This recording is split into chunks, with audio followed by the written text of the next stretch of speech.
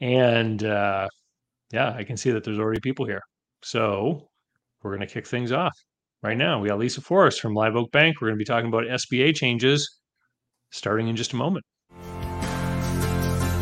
I'm David C. Barnett, and you're tuned in to Small Business and Deal Making, the podcast, YouTube channel, and blog where I talk about buying, selling, financing, and managing small and medium-sized businesses while controlling risk.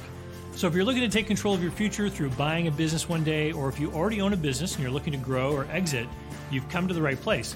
I talk about interesting things, I talk to interesting people, and I answer your questions every week right here. So be sure to hit like and be sure to hit subscribe, and let's get to it. Are you thinking of growing your business or beginning a journey into entrepreneurship? Take a shortcut to success by buying an existing and profitable business the right way. Visit businessbuyeradvantage.com and learn more about my online training, group coaching, and consulting services designed to help you win. All right. And we're back with Lisa Forrest from Live Oak Bank. How are you today, Lisa? I'm doing well. Thanks for having me, David. Good. We've already got people crowding in here. We've got Kevin, who joins us from Lakeland. He's already signed in. We've got Michael here, who's in Connecticut and Florida, probably not at the same time. But people are in because people are curious.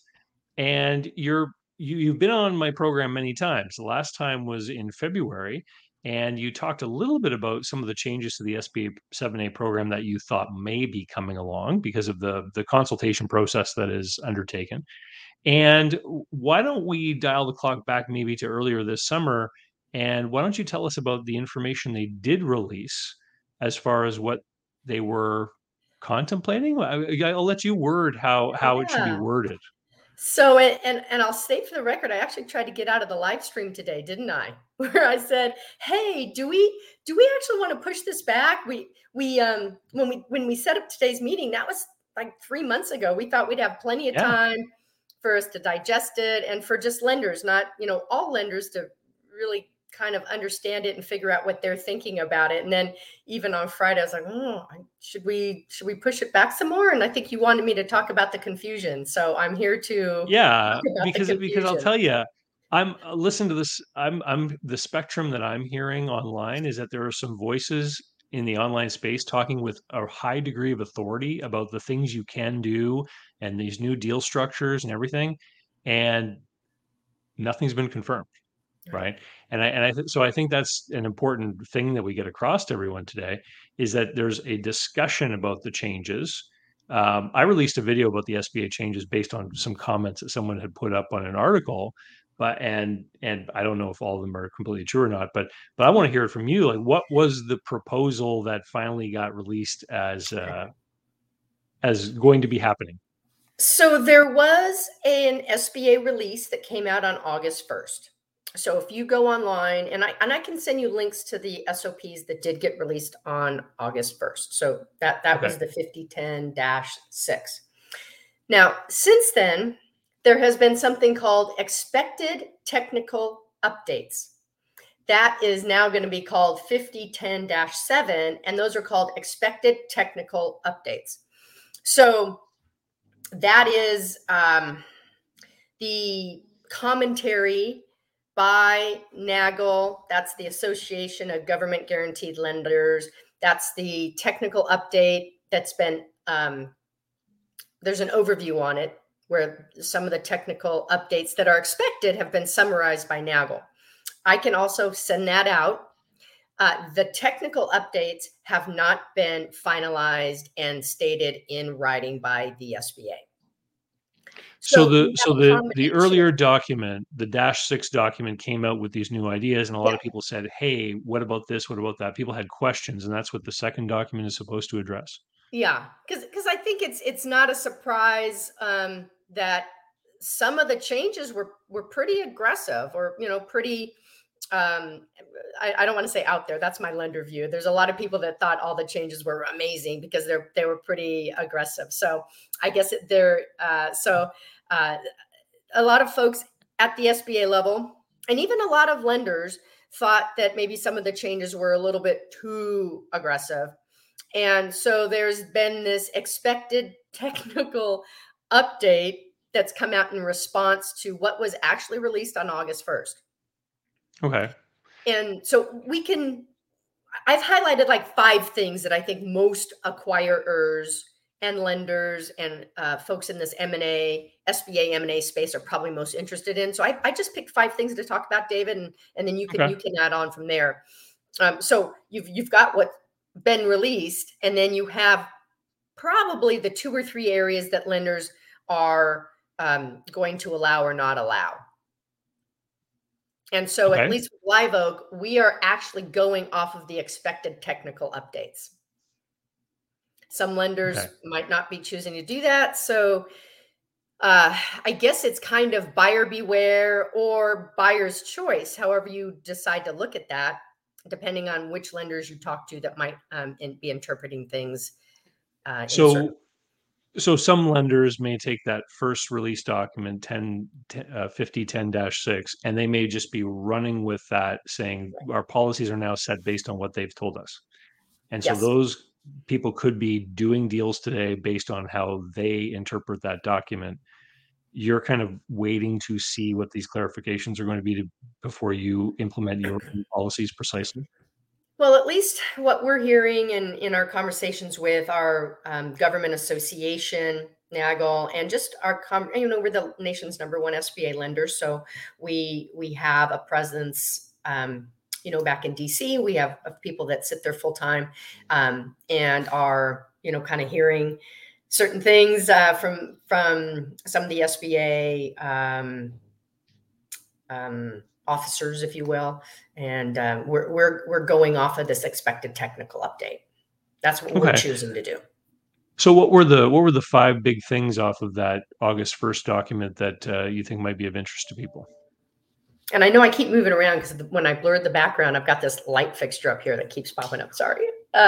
So let's start with this idea of partial buy-in. Okay. And a lot of folks are calling it rollover equity. It technically is partial buy-in.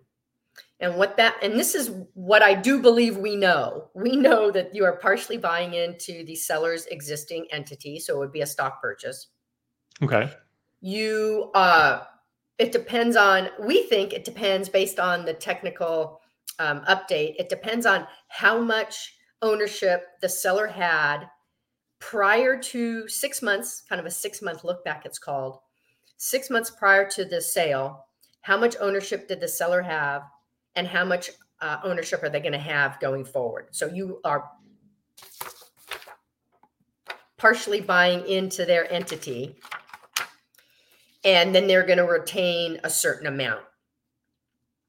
So it's our understanding today, Live Oak Bank's understanding. I'm just going to say that because I don't, and again, this is really uncomfortable territory for me. Not, I don't want to have to retract later, but there are some things I'm saying now that may or may not come to pass. So I'm going to just put that asterisk in a lot. At least how Live Oak is interpreting it is if 6 months prior to the transaction, if the seller owned more than 20%, and they're going to, so it doesn't matter how much they own post close. If they own more than 20% within 6 months, they're going to be required to personally guarantee.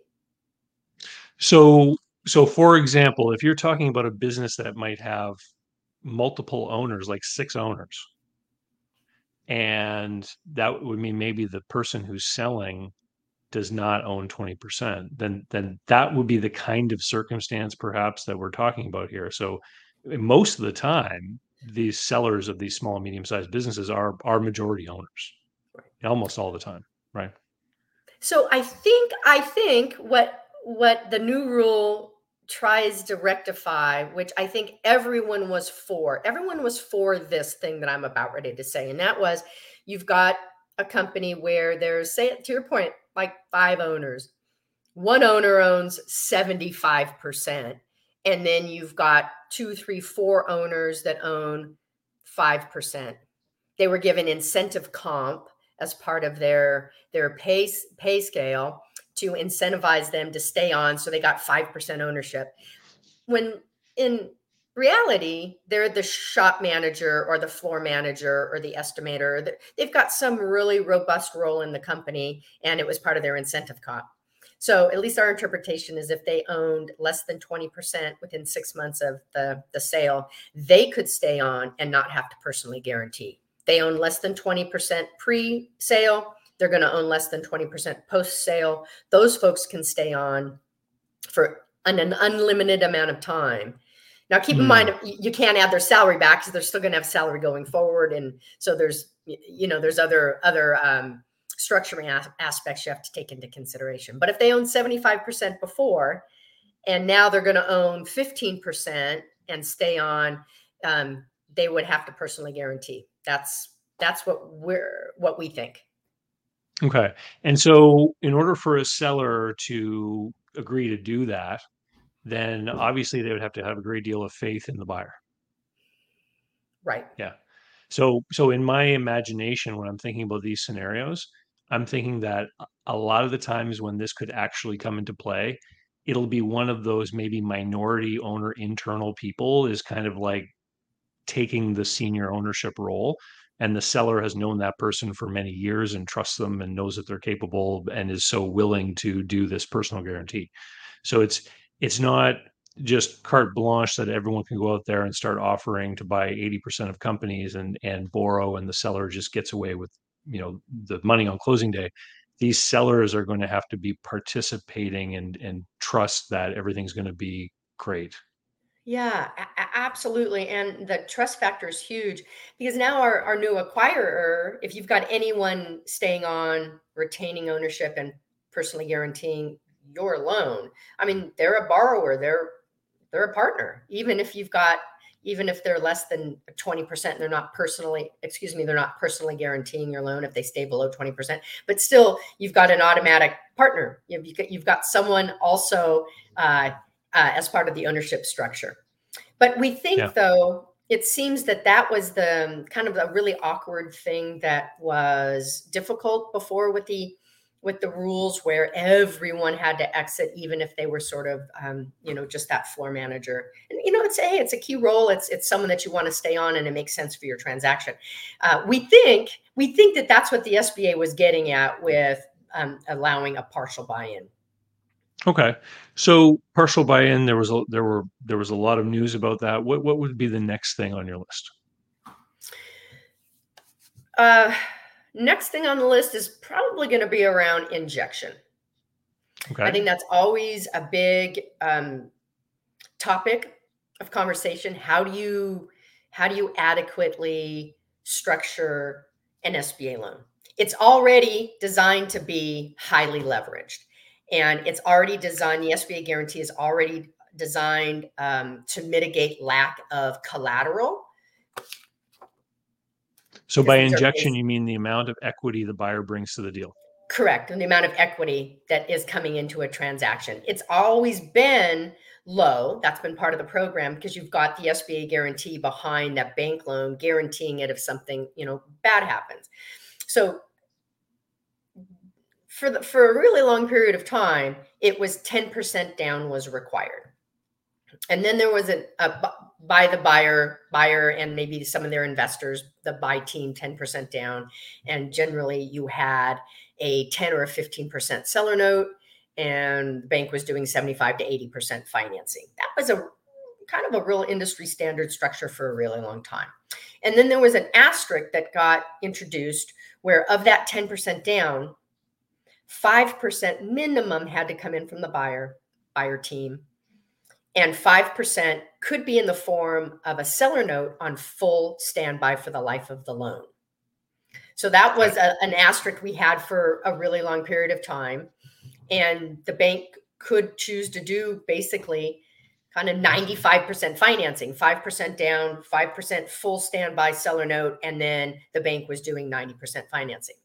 So the seller could potentially wait 10 years to get the last 5%. Okay. Correct. And I'm going back to now talk about now where we're at. Now we have kind of another double asterisk.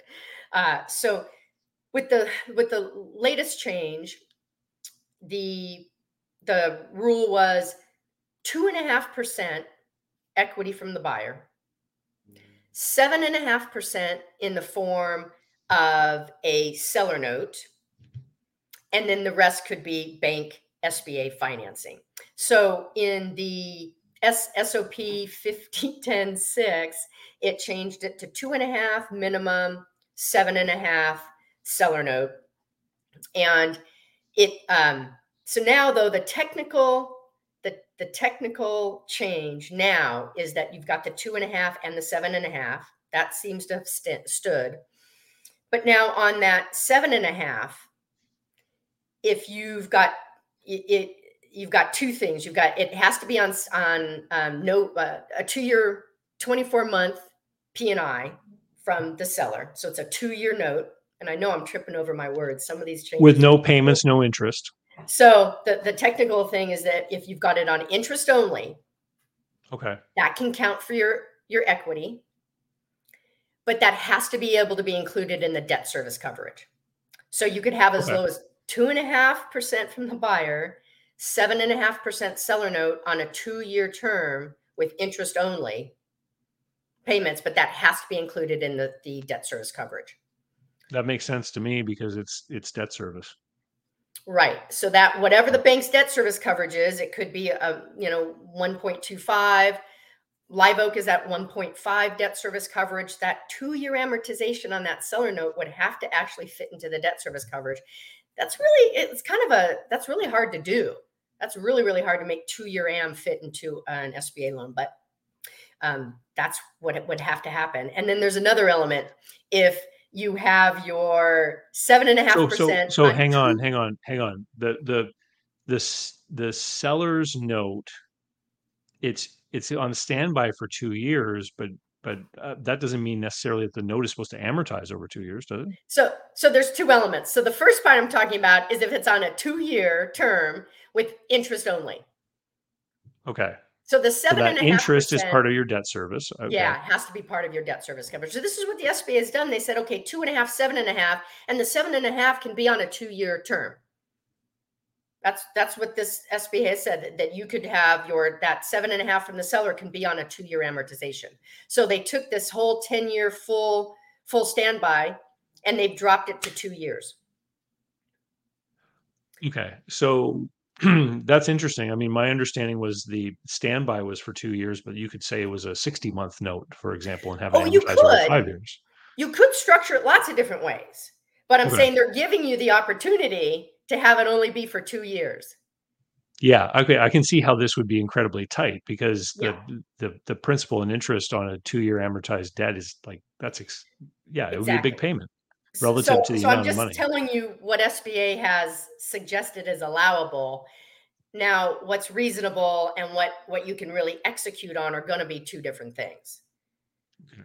So they've sort of let the seller off the hook from that 10-year full standby down to 2 years. But if it's interest only, you have to be able to include it in debt service coverage. Okay. So the reduced buyer required down payment is sort of the second big element. What's the next big element of change? Well, before we go off of that, and David, can you see me? Because for some reason my video has just completely gone away. Yeah, you're just stopping and starting a little bit. Okay. But that spaceship isn't trying to abduct you anymore. Okay, well, as long as you have to verbally let me know if you can't see me, because right now I have just blank screen, so I'm just talking to you with a blank screen. Okay. So before we move off of that, there's another part to that too, that if it is on full standby, it has to be on full standby for 2 years with no P&I payments for 2 years for it to count. Also, there's a kind of that interest only and then the 2-year no P&I. But again, if it's on interest only, you have to be able to include it in debt service. Okay, so I'm confused then. So if it's interest only, but there's no P&I payment, does that mean the interest accrues?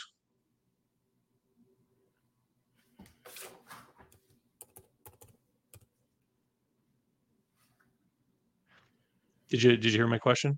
So if it's a 2-year interest only, but there can't be any P&I payment, does that mean for 2 years the interest accrues on the note? So, and again, I know this SBA just got into so many different nuances, if then this, if that this, it just, Okay. it's really crazy. So again, there's the 2-year term. If for those 2 years, you're paying your seller interest only on their note, that interest can certainly, then you have to definitely be able to include that 2-year amortization on within your debt service coverage. Okay. Okay. Now, if that is 2 years, again, they put this 24 months on here. If you are not paying P&I for 2 full months, then yeah, interest can accrue to that seller. Okay. All right. So, okay. Interesting. So I can see how the industry is kind of saying like some of these things are maybe a little bit confusing.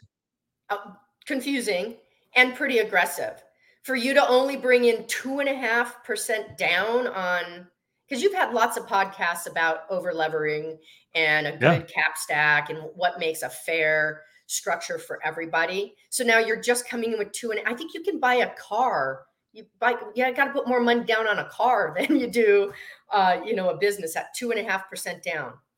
Is the SBA loan guarantee increasing at all for you guys? The The amount of the principal that's It's guaranteed still, by them? you're still 75% of the loan outstanding is the guarantee. So the guarantee hasn't changed at all. But what they're doing effectively with some of these rules is making the portion that the bank is exposed to more risky. Oh, yes. In my opinion, in our opinion, yes. And I think in a lot of lenders' opinions, yeah. You're bleeding off risk taking for the seller.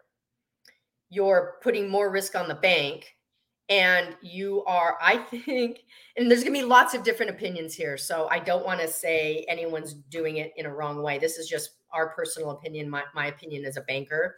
And then you are potentially allowing a buyer to get in with very little money, and you're putting Mm, all the, and by the way, when your loan doesn't work out, I mean, bad stuff happens to you as a buyer. So yeah. hopefully you've got it structured well enough going into it. So I don't think there are going to be many lenders doing this 2-year, on the hook with the seller for only 2 years. Yeah, and just for everyone to remember, the SBA program rules is one set of rules, but then the bank's own policies kind of sit on top of that.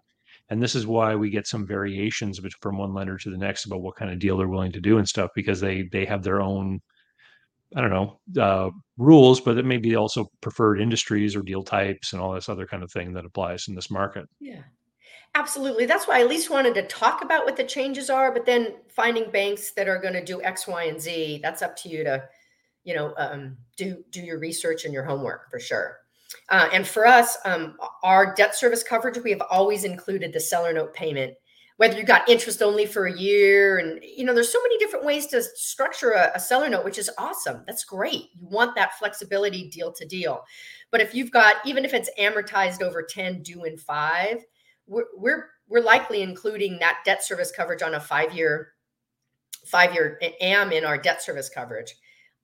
Our philosophy is that you should be able to afford the purchase price today, not Yeah. worry about it in 2 years. Oh, some lender will refinance me in 2 years, or I'm going to have enough cash flow in 2 years to now start debt servicing this seller note, which, hopefully you've transitioned your company well in 2 years, let alone growing it to make a payment you can't afford today. I listen, Very I'm a big conservative. proponent. I'm a big proponent of not gambling that you will qualify for credit at some point in the future. We don't know what the conditions are going to be, right? Okay. And now I know there's, So if we did a little panel, we could have a point counterpoint, and there could be, another one of my colleague competitors that would, discuss this in a different way. So again, I'm just, pointing out what the potential rule changes are. okay. And what's next on your list? Yeah, so I would say the other area is your being able to use your home equity loan without having to have outside payment to cover that HELOC increase. So you can borrow on your home equity loan line. Before, you used to have outside income, maybe some sort of dividend or interest income or maybe spousal income that Hmm. wasn't part of the company that you are acquiring. So even if your salary that you're going to be taking out of the company and it fits into debt service just fine, you couldn't use your acquisition company salary to pay for an increased debt on a HELOC. SBA has now changed that rule that as long as the company can pay for your salary adequately on your personal living needs, including the HELOC increase, that's a-okay. I think it's a positive development. I mean, especially if Yeah. you've been paying into your home, you've been actually taking your income and paying down your home equity debt. To me, that should be equity that you should be able to tap. And now SBA is allowing that. Yeah, I would agree too. As long as somebody in their forecast has an adequate salary for if they're going to become an owner operator, has an adequate salary there for them to be drawing that is going to allow them to afford that on a personal basis. I know, and I know lenders here in Canada, like they'll look at a person's personal cash flow as well when they're doing a business deal. They'll want to know if they've got expensive RV loans or car loans and all this other kind of stuff. They want to make sure that they can balance everything on the personal side as well as the circumstances for the business loan. And so this makes sense to me. As long as you can adequately plan for and demonstrate that you've got the cash flow to make those payments, it should work out. Yeah, this one seemed to sort of be across the board, like, hey, that seems to make sense. Another area is for folks that might have coming into an acquisition, maybe a mid-career acquirer or mid-career searcher that have built up personal financial wealth. And now they would like to, acquire a company and be their own, be their own boss and, have their own employees, etc. There was a rule before that said that you could actually be too liquid to use the SBA program. And that always seemed to kind of catch people in a tweener stage because they're still buying a small business that might not be big enough to qualify for a conventional loan or qualify for a non-SBA loan. And Okay. then yes, I've built up my resources. I'm willing to use quite a bit of it to acquire a company. Yet I can't go get a conventional loan because I'm looking at a $4 million company, but they could really benefit from the SBA program. SBA before would say, oh, you might have too many liquid resources where you don't need the SBA. They have done away with that rule as long as the lender can really justify the fact that except for the SBA loan, this person doesn't have access to a realistic loan program.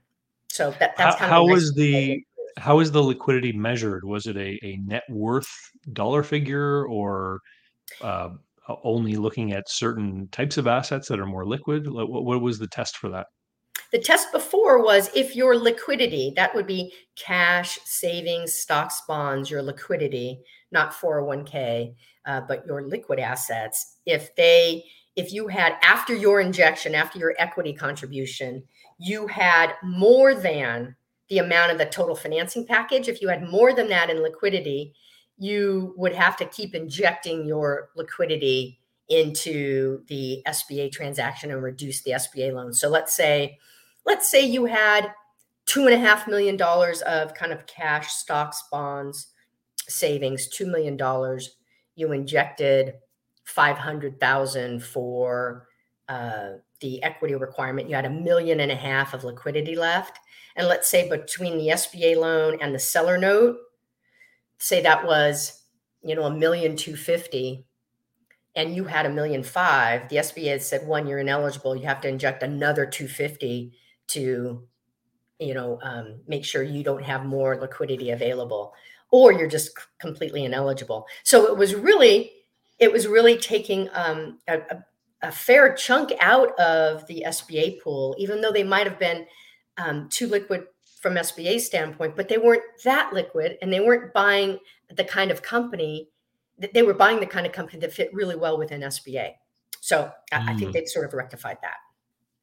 okay. And what it would also end up doing for that person is make them be standing in a far less diversified position. It would also make the note riskier because they wouldn't have as many resources to bring to bear if something went wrong in the business and they needed to put in more cash.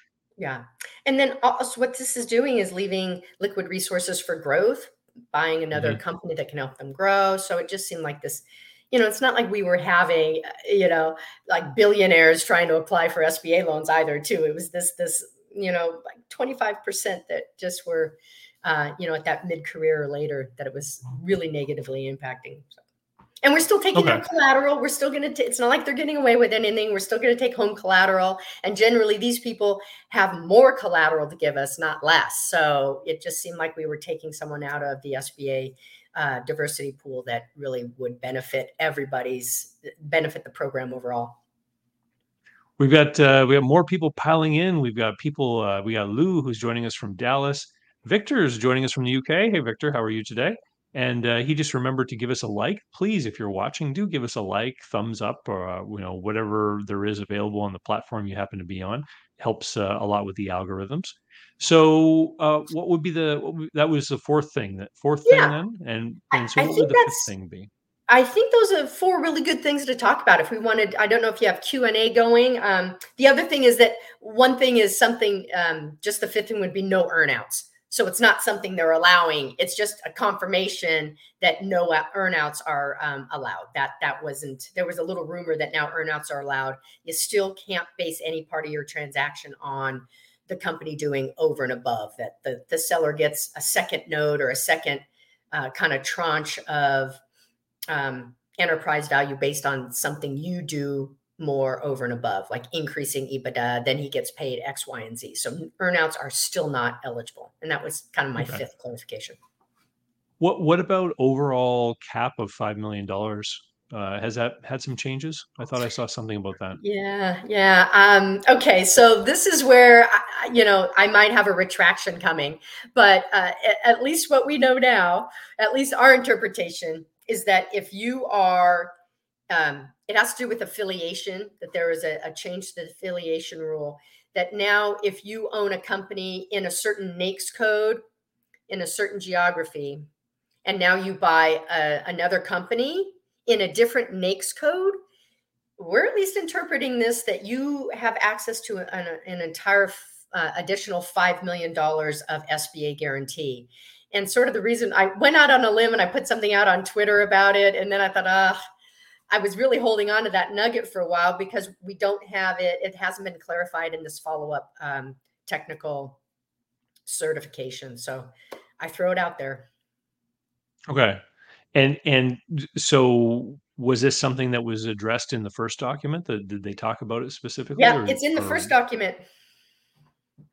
okay. And we don't have any rumors that it has been rescinded. Okay. So it's almost like they're openly willing to allow people to become more diversified by getting into different industries.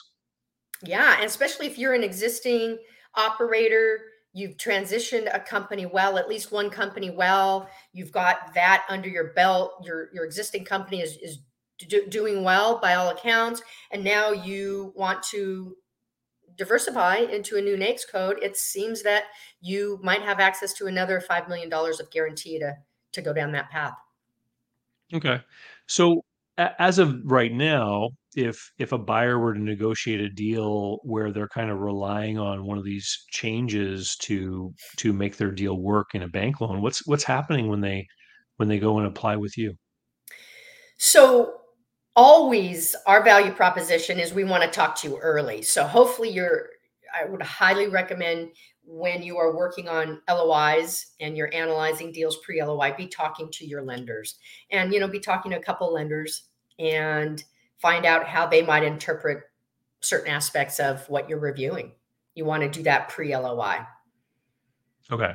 So you want uh, to be sure that any of these iffy things are being avoided by people right now, presently, until these clarifications are made.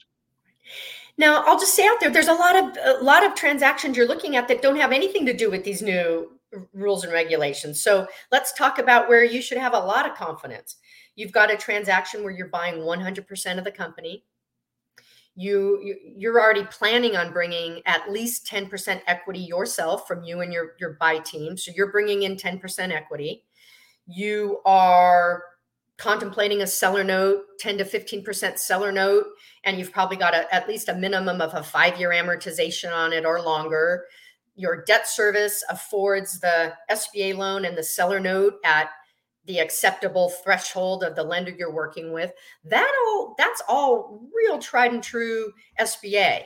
So we're still getting a lot of transactions done where it's really tried and true SBA lending. Nothing to be concerned about. This idea of this partial buy-in, also the seller roll, got a lot of attention early on. There are a lot of lenders that really didn't know if there were going to be that many instances where that partial buy-in was really going to make a lot of sense. So I think there's a lot of SBA lending happening without any kind of confidence concern. Okay.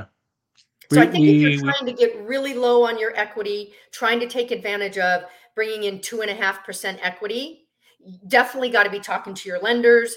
If you've got any amount of the sellers wanting to partially stay on, those are the two instances where you've got to be talking to your lenders. Yeah. And just to highlight for everyone, as Lisa and I were saying, if someone is bringing in 2.5% equity, it is going to make it a riskier proposition in the bank's eyes. So you need to make sure you have the lenders buy-in through the whole process, that they think you're the right person, it's the right business, it's the right deal, and that your cash flow forecast makes sense. 100%. Yeah. 100% on that.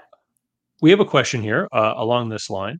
So Lou says, is collateral required if the buyer only puts 2.5% down with the 7.5% seller note if the debt service coverage ratio is really good, like 2-to-1 or 1.5-to-1? Is there any kind of change about collateral? And maybe you can clarify what the collateral rule is with SBA loans. So the collateral rule hasn't changed. Well, I have to say a caveat. I think, and for some reason my screen just went totally blank because I would want to look at my technical update here. I think if the loan is above 500,000 or above, then it's the same collateral rules that govern. And that is, if you have the SBA program is supposed to be collateral agnostic. So let me put it that way. If you don't own a home, but we like everything else about the transaction, the lender is able to do a loan that isn't fully collateralized or is under collateralized, because that's what the SBA program's there to do. But if you have a home and it has a lendable equity in it, then the lender is required to take that by the SBA. However, we're not looking to necessarily be fully secured if we like everything else about the transaction. So the fact that you've got, a 2.5% injection, a bank though could decide, even though SBA would allow them to do the loan without additional collateral, the bank could decide, if you want to come in with the minimal amount of equity required, that we want more collateral. A bank could decide that. But the SBA rule allows it to be the loan given as long as you're taking the real estate collateral that you have. Yeah.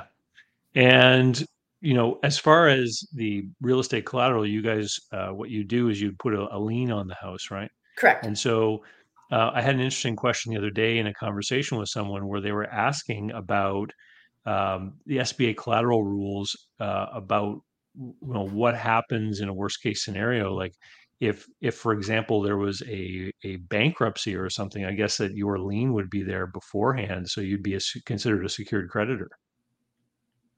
Yeah, so we literally take a secondary or tertiary lien on your home. So we are there as a secured creditor on the house. Correct. Yeah. Okay. And great. Lisa, this has been great. And I know that you were a little bit uncomfortable about coming on and talking about some of this stuff because of the fact that everything's up in the air. But I think it's important to let people know that things are a little bit up in the air, that they may be listening to different people online talking about different things. And when people say this is what you can now do because this is something that they read, it may actually be more difficult to pull off than what it may seem. It really depends on finding a lender who's willing to do these things and willing to do them with the particular buyer. Yeah, and I would, as an acquirer out there, I would really ask your lenders that you're talking to, how do you interpret the rule, and then how are you interpreting it? So what do you think the rule is, and then how is the lender applying that? I would be asking those two things. Yeah. Lou's here with a follow-up question. He says, in Texas, we're not able to use our primary home as a collateral. So how does that work? Yeah, it's the Homestead Act in Texas. Yeah, your primary residence, the lender is not allowed to take a secondary lien on your primary residence. Vacation or rental properties would be fair game. It's the primary residence. So we're already collateral agnostic. When we're making decisions on SBA business acquisition loans, we're coming at it really from a debt service perspective. Yeah, what do you bring cash to flow. it as an operator? So we're really not looking at it from a collateral standpoint. So as I mentioned before, if we like everything about the transaction, save for being under collateralized, because we're already under collateralized anyway, then we certainly recognize in Texas that Homestead Act. And if we like everything else about the transaction, we're doing lots of loans in Texas. It's a very active economic state for business acquisition. Yeah. Yeah. Very busy, very entrepreneurial place. Lisa, this has been great. Thank you very much for taking some time out of your summertime to come and talk with us today. Got it. Well, thanks for having me on. And at the risk of me coming back on in the fall, maybe we do it again when we know, kind of this is the box and this is how we're utilizing it. But so hopefully I wasn't too confusing for everybody. No problem. What's the best way for people to find you online if they want to reach out and make contact with you, maybe discuss a deal? Yeah, absolutely. Lisa.Forrest, 2 R's at liveoak.bank. And we also have a weekly power hour every Wednesday. We go over details about SOP, your structuring, process roadmap. And then on our Thursday call, we share deal vetting templates with you, executive summary template, a cash flow model. We have a qualitative model. We're doing that on the Thursday call. We're happy to have you send me an email. I can send you links to register for our Wednesday and Thursdays at 9:00 Pacific Standard. Awesome. Thank you so much. And hope you enjoy the rest of the summer. Thanks, David. Bye now. All right. Thanks, everyone, for joining us. And we'll see you next time. So, how can you learn more about buying, selling, financing, and managing small and medium-sized businesses? Easy. Go over to my blog site, davidcbarnett.com, where you can learn more about me and how I work with my clients. You can learn more about my books and courses that I prepared for you. You can find out how to subscribe to my email list, the YouTube playlists, and more. There's literally hundreds of hours of content there, all for free, and I'd love for you to be my guest. Special thanks go to Mark Willis at Lake Growth Financial, today's video sponsor. Mark helps people better manage their personal and business finances through the Bank on Yourself insurance strategy. This is something I've done personally and I've seen others use it successfully for years. Go to newbankingsolution.com to find all the interviews I've done with Mark and learn more about the advantages of these programs. While there, sign up for a free consultation to learn what this solution might look like for you.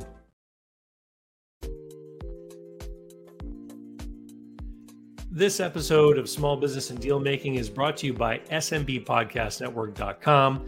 The network is a collection of podcasts and shows from around the internet which focus on bringing you interviews with amazing guests who share actionable advice, ideas, and information for small and medium-sized business owners and entrepreneurs. Visit www.smbpodcastnetwork.com to find more great shows and easily subscribe to be notified of new episodes. It's a great way to discover quality content. And if you've discovered us today via the network, then I hope you're enjoying the show and will consider subscribing directly so you never miss any one of our great episodes.